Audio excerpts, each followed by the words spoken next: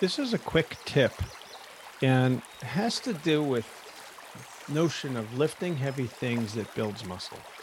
So when we lift weights, when we lift heavy things, we get stronger, right? Our muscles become stronger.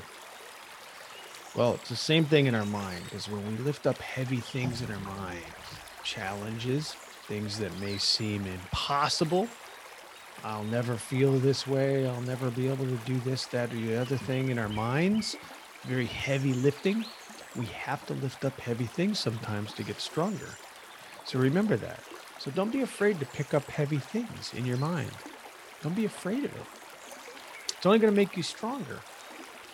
But what you do is come up with a good safe game plan. Just like lifting weights is that you're not just going to start slamming out heavy weights. You're going to start slow, start gradual. But don't be afraid to lift heavy things because it's going to change you dramatically, especially with spiritual heavy lifting, because that can be really, really hard to do for some people. But that's okay. I want to tell you that that's okay. And you can expect that to happen. It's going to be life changing. So go for it. Go for lifting heavy objects in your mind. Go after the heavy things.